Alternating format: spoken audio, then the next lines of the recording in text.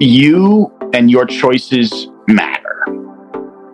And that you as an individual can make, the whole purpose of the podcast here is right, highlighting all of these people who are actively choosing to make the world a better place in their own unique way. And I think what's really important is for people to recognize that they themselves don't necessarily have to go and do something brand new.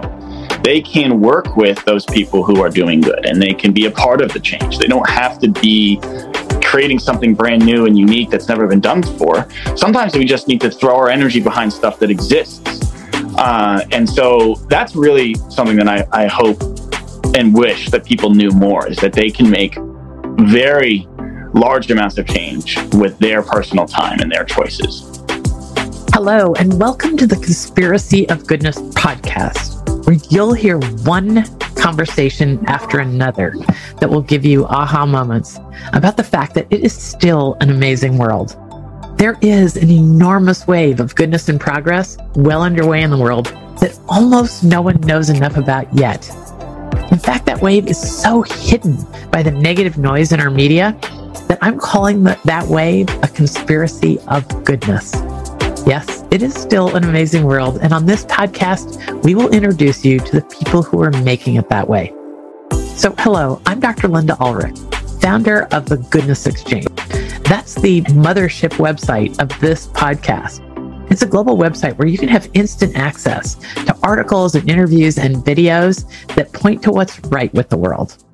If you want some newsworthy insights and innovation instead of all the doom and gloom, you can tap into this podcast and the Goodness Exchange and get a spring in your step today. And that's what we're here to do right now with an amazing guest on our podcast named Christian Heiden. Christian is the founder and director of an innovative project called levointernational.org. It's a project he officially started at the age of 17 in 2017 to address hunger in Haiti after his first visit there. And it has expanded wildly. Christian is a recent graduate of the University of Connecticut with a BS in economics and a concentration in international development.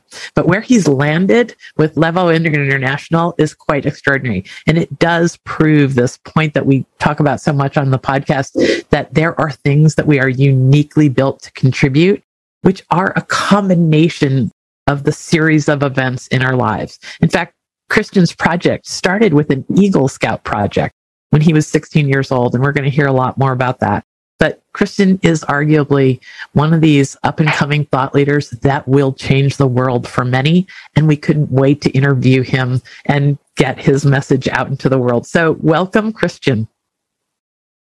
Thank you. I'm happy to be here. Well, I got to tell you, we were introduced to each other by another podcast guest, which we'll put a link to in the show notes, named Sarah Leathers, who is from your region of the United States around Hartford, Connecticut.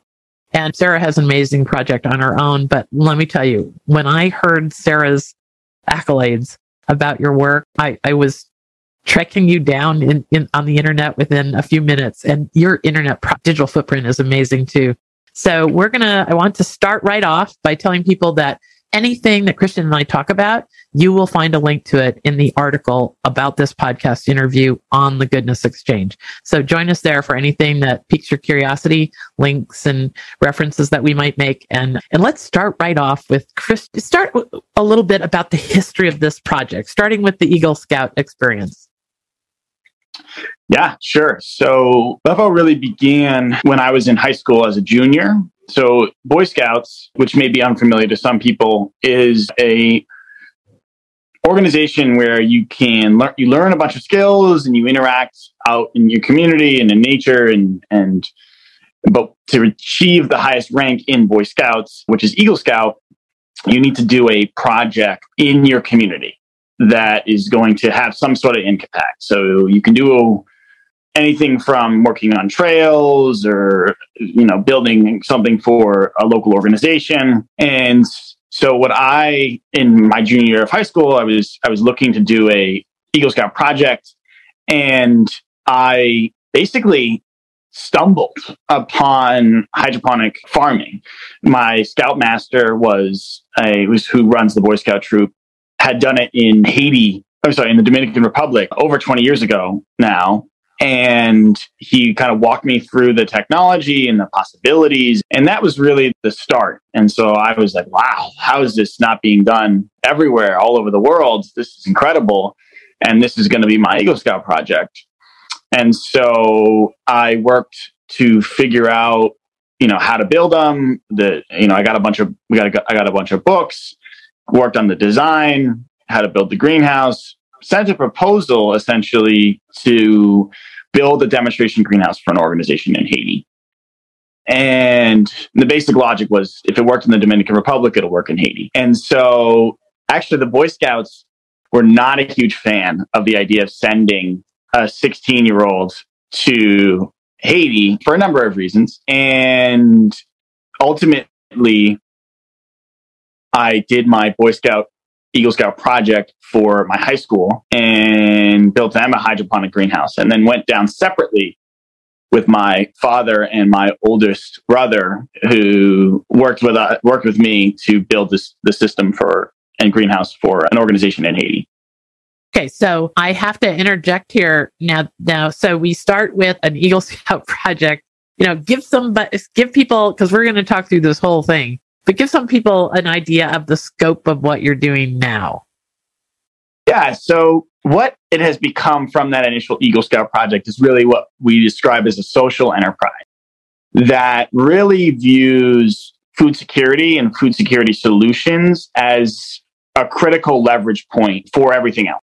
And so now what we do is we work not only in Haiti, but also in Jamaica and Puerto Rico. And we have done a number of projects here in the United States around really taking hydroponic technology from this initial greenhouse in Haiti and for my high school to building whole business models around that in the city of Hartford and around. So it's really grown from that initial project. Wow. And, I'm sure people realize that you're probably solving two separate problems with this. I want to hear about the actual hydroponics, because most of us have heard that term and we know it involves growing food in water, but past that, it may be a little bit murky for folks. So we're gonna have you explain that, but I want people to understand that your project, Christian, is poised to solve two major problems in America. There's amazingly large areas that would be considered urban food deserts. And the videos that I've watched that people have produced about your work are so darn inspiring about how this hydroponic plays a role in communities, because it takes up so little space, but you can do so much for a community. And then you've got this other whole aspect in some foreign countries where you're just literally applying this to major problems of hunger and malnutrition. This is really, really exciting to see someone at your age and stage going after such a big dream and creating some innovative ways of looking at a very old science. I'm sure hydroponics is thousands of years old, right? Yeah. I mean, you can go back to ancient Egypt and their fish ponds. So yeah, it's old, but recently discovered again, I would say, in the 1900s. So give us a little bit of the history of hydroponics so we can appreciate your innovations and how you're part of this generation of see it and solve it innovators. Yeah, so hydroponics really, back in ancient Egypt, it would be described actually today as aquaponics.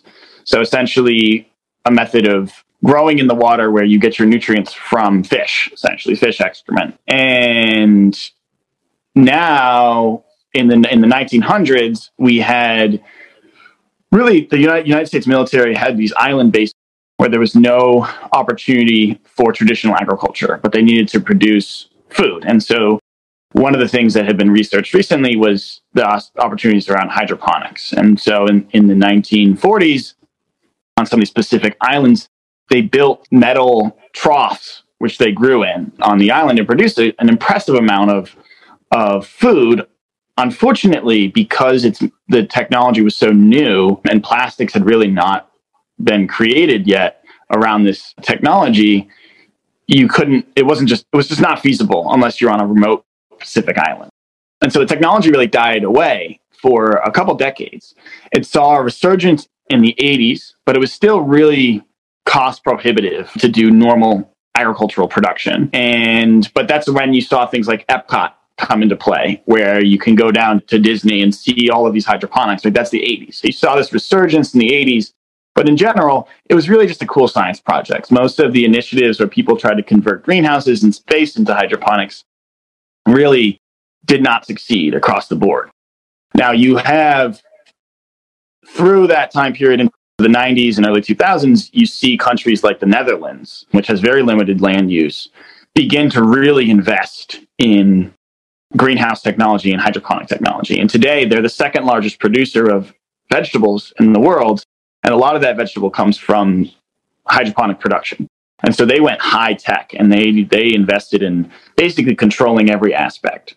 So the idea behind hydroponics is really simple. It's that you take all the nutrients that you would normally get from the soil. Basically, the plants usually have to break soil down into those basic building blocks like nitrogen, phosphorus, potassium. And in hydroponics, you just apply that directly. And so it's kind of like hooking an IV up to a plant. So you dissolve those nutrients into the water, and then the plant's roots sit in that water, and it has a perfect access to those nutrients and water and everything it needs.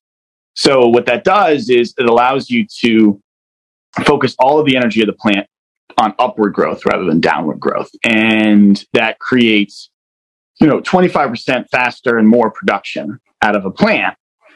But what's really cool is you build these enclosed systems. So water is not evaporating and it's not running off.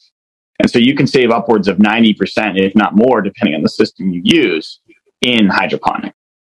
It also saves about 3/4 of the space. And so in some of these plants, you can take an acre and put it under glass in a greenhouse, and you can get 14 times the amount of tomatoes in the same amount of space that you'd ever be able to achieve in traditional farming practices. So that's what we really saw people investing in, is this commercial style. You get a massive facility, you control every aspect of production. It's really expensive to build, and it's really expensive to run, and there's a lot of risk. If things go wrong, they go wrong kind of catastrophically. There's a real cascading effect. And so the type of hydroponics that I learned is way less well known. It's almost a hobbyist style of hydroponics. It's basically called simplified hydroponics. And the idea is you really strip that complexity down to the barest essentials. You're really only controlling for the water and the fertilizer levels. And so you lose some of that efficiency that you see in the commercial high-tech vertical growing systems. But what we do is so easy and so simple that it can be made out of simple things like PVC pipe, right? Or even as simple as a 5-gallon pail that you've just drilled a couple holes into. But you still obtain a lot of that water saving, that space saving, and it's so easy to teach people. And so that's the hydroponics that I was introduced to in 2016, and really we began to work and innovate around. All right. So then you've brought this to another level that I want people to feel a sense of celebration about. I think you weren't, one of my thoughts about your work is that you're not relying on sort of a charitable model to make hydroponics work in communities, even urban communities, or what you're doing in Haiti. You're building a business model here that has a hyper-local approach and can become a win-win-win for everybody. Talk to us about that. Yeah, absolutely. So what I would say is we see hydroponics and our approach as really following existing structures. So, there are a lot of communities and there are a lot of groups that are doing great work that just don't have the leverage they need to really enact the change they need. In our work, let's take Hartford, for example. There are dozens of organizations in the city of Hartford, but they're siloed and they're not necessarily working together, but they serve similar populations. And so what we've been building a model around is, okay, we approach these multiple organizations and we say, hey, we've got this solution. Do you want to be a part of it? And so that's first part of our model is around partnership. Because we're introducing such a new and unused technology, we're really the only ones who are doing it in the way that we're doing it. And so we are not competing with anybody. So we're not a threat to a lot of these local organizations. And so we can come in and support them in a way that another organization may not be, where they'd be perceived as a threat, and there's a lack of cohesion. So we were able to very quickly in the city of Hartford build a partner list, where we actually support and work with them, of dozens of organizations. And so that was the first thing, is we started to really build this network of organizations, both in Haiti and then in the United States, that gives us this huge look at a wide range of populations, from wealthy to impoverished. We get to connect with a ton of communities that necessarily wouldn't be connected. Then we combine it with, okay, this technology is really innovative. It's really easy to teach people, and it's really productive. How do we take this and make it sustainable? Not just environmentally sustainable, but economically sustainable. And so that's always been our approach. We view donations and grants as investment dollars, as seed funding, like you would a normal business. And so we have taken those donations and grants that we've received, and we've built the infrastructure that in the long run will be able to sustain itself. So that's really what we see as critical for systemic change, right? So just growing food and donating it to the food pantry is great, and it's important, and that's how you solve the short-term hunger and food insecurity that we see. But how do you end that cycle? And that requires a system that's different than the one that we currently have. It's not just a matter of producing food. It's about producing food so it permanently reaches people consistently. And that's really been the way we view it, is we want to fix the systemic problem. We don't want to fix the short-term problems. We will do a little bit of that, but in the long term, what we want is a system that works for everybody.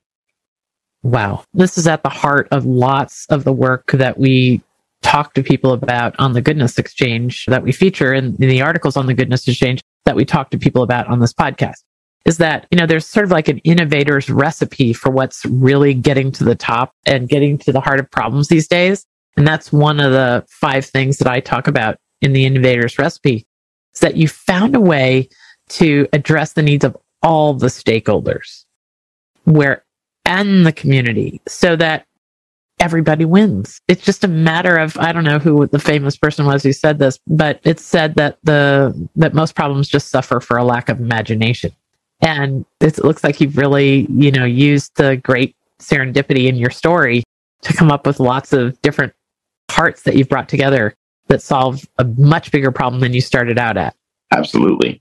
So talk to me about, let's go down a little list. Like you've got a market-based approach here, which may be sort of a foreign term or a big word for some of us who aren't in that aspect of the business world. But, you've got the CSA program thing going on. You've got the economic justice going on. You've got technology and bringing economic diversity to communities. Talk to me about how you see those elements in the work here. Yeah, absolutely. So one of the things that we, from very early on, wanted to invest in and have invested in is innovation, is the idea that what we're creating is a business that's out to solve the biggest problem.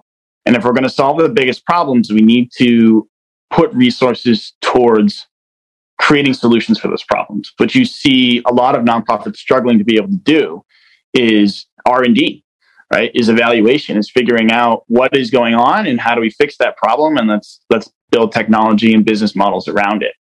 And so the first thing that we've really been working on as a social enterprise is putting resources into research and development. And so, we just got a grant from the Connecticut Department of Agriculture to innovate around organic hydroponic fertilizers.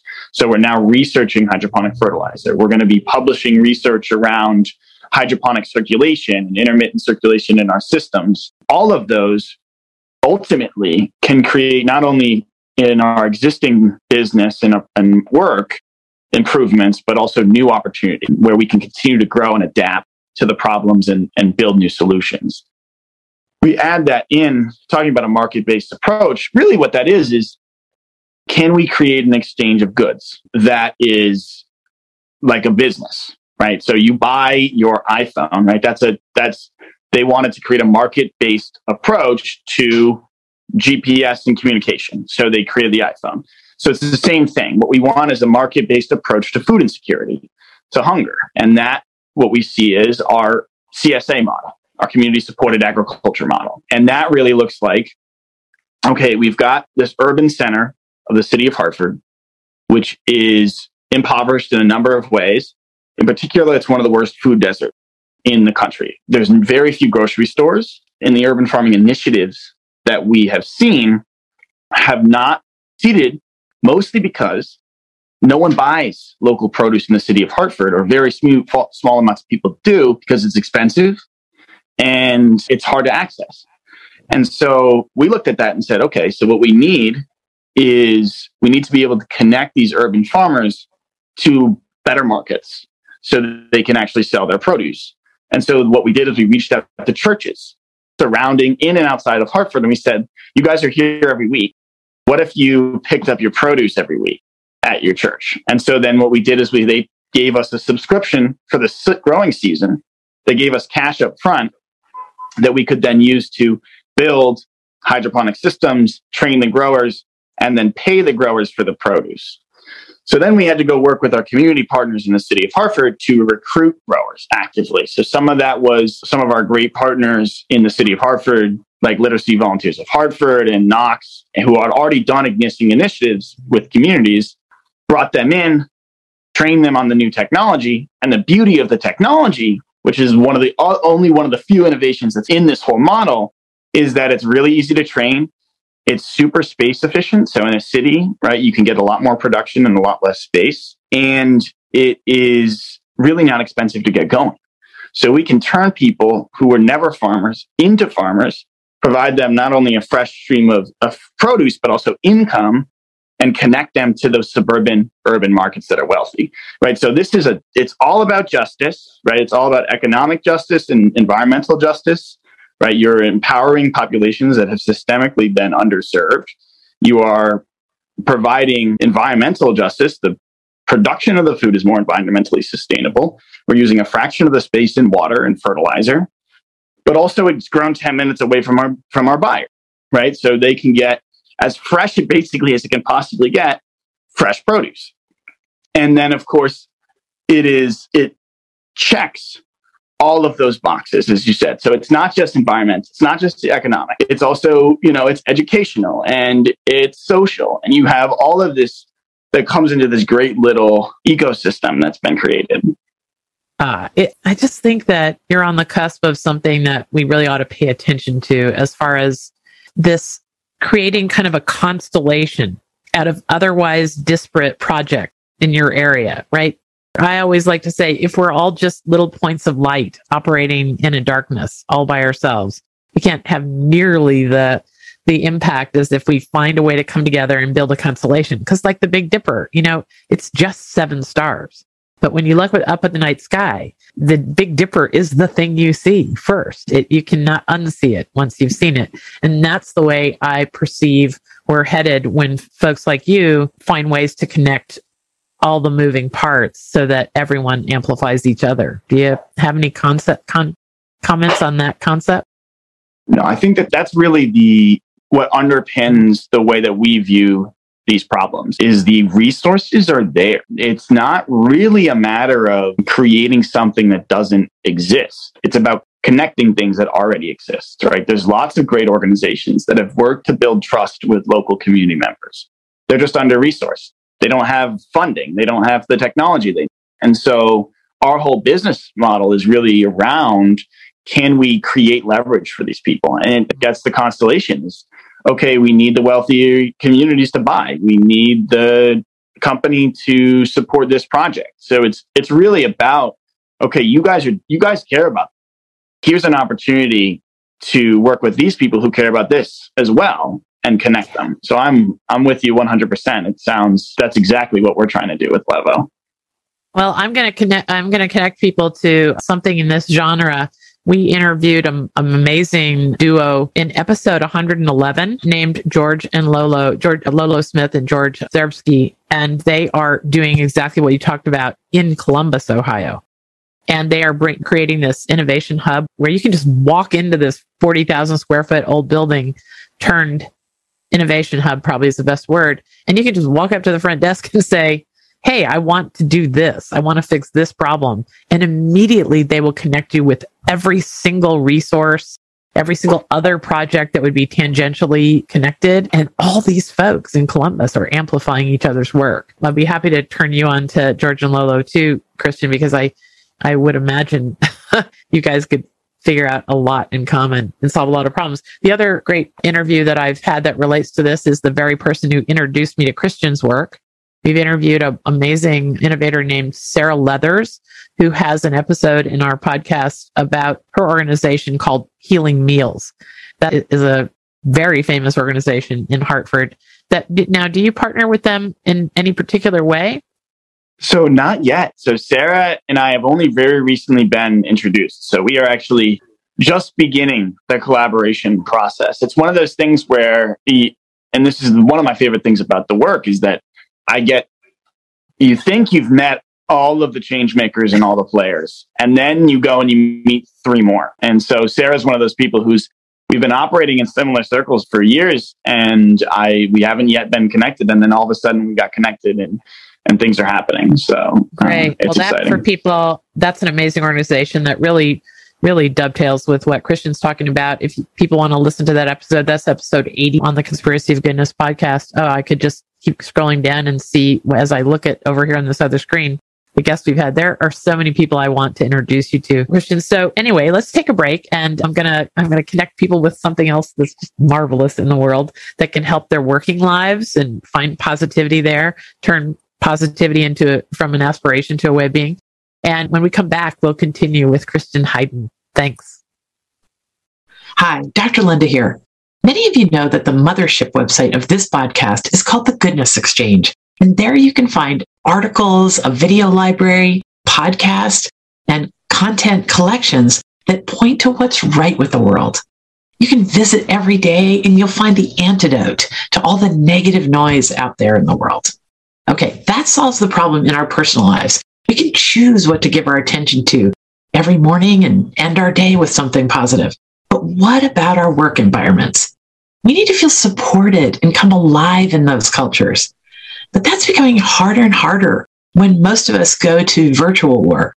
And many of us who are working with others still never have shared positive experiences with our colleagues. By definition, culture comes from shared experience. So employees find it harder and harder every day to create an environment that attracts and retains other great people. Well, enter the Goodness Exchange and our extraordinary content, which celebrates an enormous wave of goodness and progress well underway in the world that almost no one knows enough about yet. My team and I at the Goodness Exchange are making certain that employees of optimistic, values-driven companies have instant access to the positive news out there today, because science is telling us that it's time to start celebrating what's right with the world. And here's the thing, there are so many positive stories out there about astounding solutions to some of our world's biggest problems, about wonders and leaps in human potential. But most are going completely uncelebrated. Your culture can change that and can be changed by a new focus on goodness and progress. In fact, with all that negative noise out there, your work culture can be infused by a sense of flourishing. People can be sharing ideas and swapping stories of wonderful, ingenious solutions around the water cooler again. With instant access to good news, employees can stay on their feet and take turns being the one who makes opportunity out of setback. People who use the Goodness Exchange every day have a spring in their step. They radiate joy and confidence and creativity because they know a far more complete picture of what's going on in the world. If you'd like to chat about infusing the culture where you work with a tone of celebration, of goodness, and innovation and progress, let's hop on a Zoom. You can introduce us to your HR director or your chief of culture. You know, if used consistently, our content can give companies a way to turn something aspirational, like positivity, into a concrete way of being. Thanks. Talk to us at the Goodness Exchange about change and flourishing where you work. Okay, we're back. Hey, I am having such a delightful conversation with Christian Heiden, who is the founder of levointernational.org, an amazing organization that's solving the problem of food insecurity and hunger and malnutrition all over the planet. And this after it started just 6 or 7 years ago with the Eagle Scout project. So I love your work, Christian, in the hope that it brings us all, not only for the answers that your generation is going to bring to the world's problems, but also in the fact that each of us can look at what you're doing and see that our unique life experiences can bring us to what we're uniquely built to contribute, right? I'm sure that, when you signed up for college, you had no idea you were going to be doing this, right? Well, actually, I guess I kind of did, because maybe you did. This was in high school. I started it in high school. So I was one of the lucky, was very lucky, because I got to craft really my whole college experience around Levo and around growing the organization, which was really cool. So it was very lucky, because I think a lot of people go into college with no idea with where they want to go and what they want to do. But I got to really focus and use the resources that UConn, for example, had for me, and start to make connections and have an excuse to make connections and meet people. That is a really good point. I hadn't quite thought of it that way. And that is quite the quandary for many, many college students, is that if you have no idea, if you haven't stumbled upon your calling yet, you don't know what to learn. Yeah. That's a whole nother conversation, I'm sure. I want to get spend a whole podcast on that one. Yeah. We could do a whole podcast on that one, and maybe we will. And in our library of conversations, we do have a lot of folks your age who are amazing innovators, and I could see you developing a conversation around that. Okay, but I want to talk before we wrap up. I want you to give us an idea about how volunteerism fits into this model too, because we've been talking about a market-based approach, but there's also this driving need in society for people to give back, for people to participate in their communities. And talk to us about that aspect of what you're doing. Yeah, so Levo is really a volunteer-driven organization. So from the beginning, mostly a lot of the innovations that we made are with volunteers and in partnership with volunteers. I and my father and my brother and a number of other people were, some of my good friends were volunteers, and they're the reason that Levo exists. And so I will never downplay the importance of volunteerism and how incredible that can be. One of the things that we've learned in working with volunteers is you can make a whole lot happen with a couple really good volunteers. A whole lot of people volunteer as like a casual thing and a good thing. It's not I think that they can have, and that's one set of volunteering. And then you have the volunteers who are just all in, and they are making the base that they need in order to do that volunteering.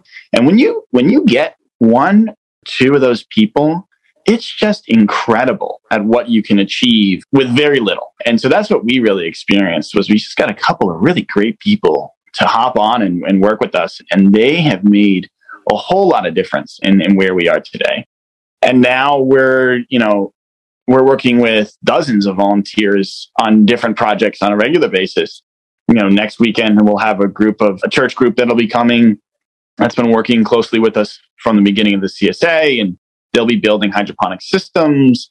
But we also have staff members who are volunteer. They are volunteer coordinators, or they help us with social media. And those volunteers are up to in their 70s and down to 13. So we have a huge range of people who are involved and who really are making a difference in their spare time, right? Not as their job. By the time this interview publishes, we will have an interview that people want to connect to just based on what you just said.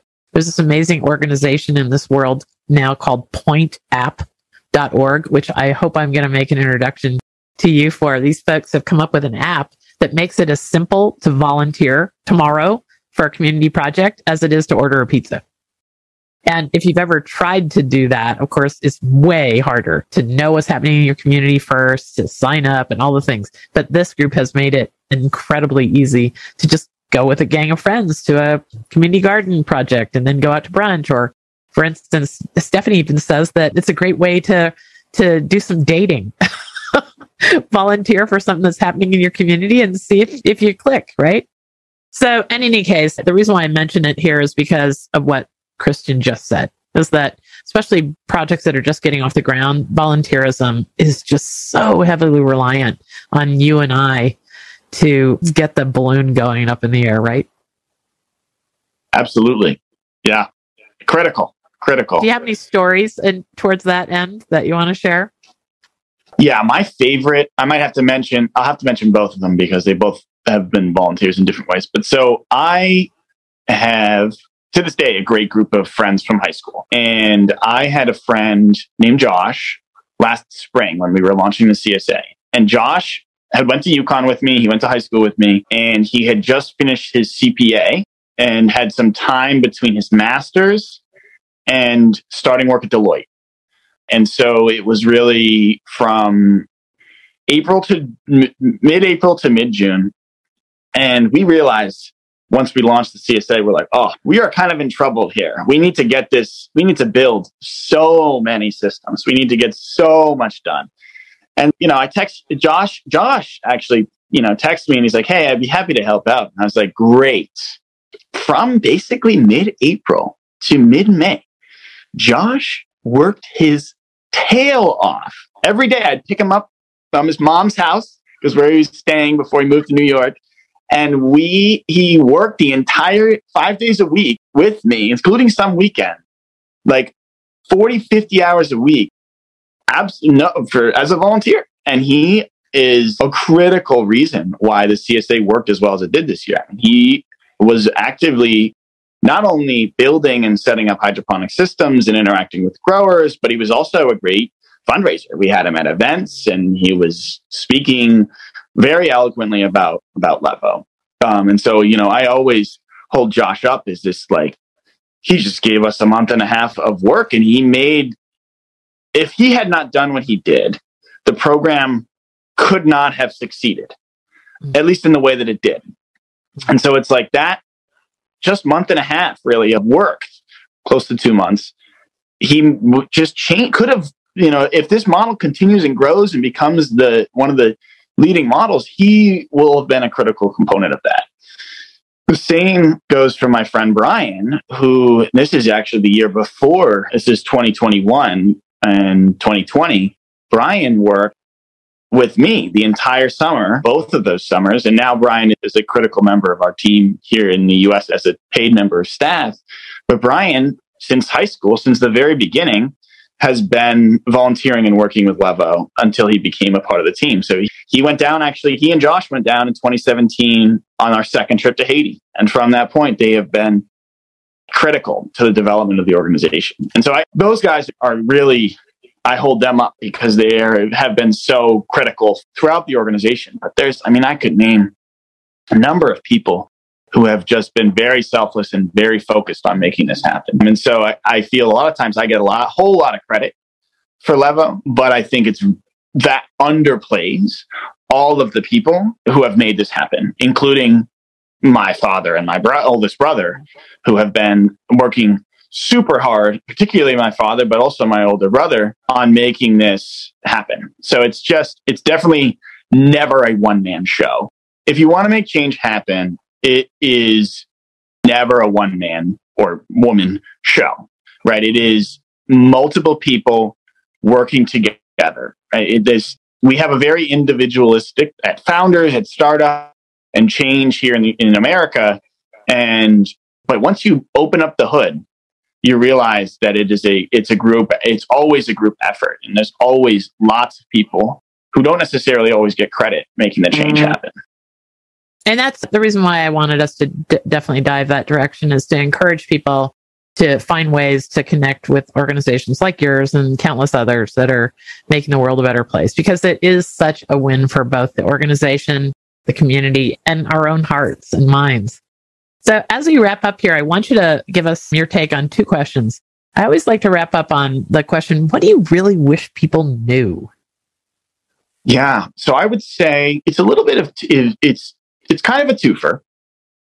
First is that you and your choices matter. and that you as an individual can make. I mean, the whole purpose of the podcast here is right, highlighting all of these people who are actively choosing to make the world a better place in their own unique way. And I think what's really important is for people to recognize that they themselves don't necessarily have to go and do something brand new. They can work with those people who are doing good, and they can be a part of the change. They don't have to be creating something brand new and unique that's never been done before. Sometimes we just need to throw our energy behind stuff that exists. And so that's really something that I hope and wish that people knew more, is that they can make very large amounts of change with their personal time and their choices. And that really goes into our particular branch, which is food security in particular and the food system. And so I wish people knew really where their food comes from and why it matters. Agriculture is so separated from society. So it's far away. You don't think about it. How did that tomato get in the grocery store? It just magically appeared, right? But not really, right? And why would someone ever want to buy our produce, right? It may be twice as expensive as that tomato in the grocery store. But what most people don't recognize is that tomato, right, was grown in the Southwest using potentially migrant labor and heavy use of pesticides and super unethical environmental practices.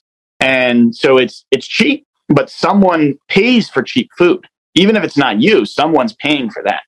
And so what really needs to happen in the work that we're doing is we need to continue to be educating people about this is what the system looks like. And here's an option, here's an opportunity for you to not buy into, right? To use your dollars in a better way and invest in local agriculture, invest in local people right next door to you, and really break those systemic injustices that are occurring. So it's kind of a twofer, but they connect. And I bet you that connects to my last question, which is, what has to happen next for levointernational.org to rise to the surface? Yeah. Well, it's not as simple, but it is at the same time. I think we are at this critical point in the organization where we are building this model that can be scaled and replicated. And what we really need now is people to back us and give us the resources, whether that's their time, whether that's dollars. In the city of Hartford, there's a lot of vacant land, but we need someone to give us access to that, right? So we can convert it into agricultural space. We need people to come help us build hydroponic systems. And so it's really that need capital, whether that's time or it's people or it's space. That's the critical thing that needs to happen next. Is spring is upon us, and we need the community to come in and help us make this new model a reality. Okay, so where can people get a hold of you now? They're fired up. So you can know what to do next. Yeah.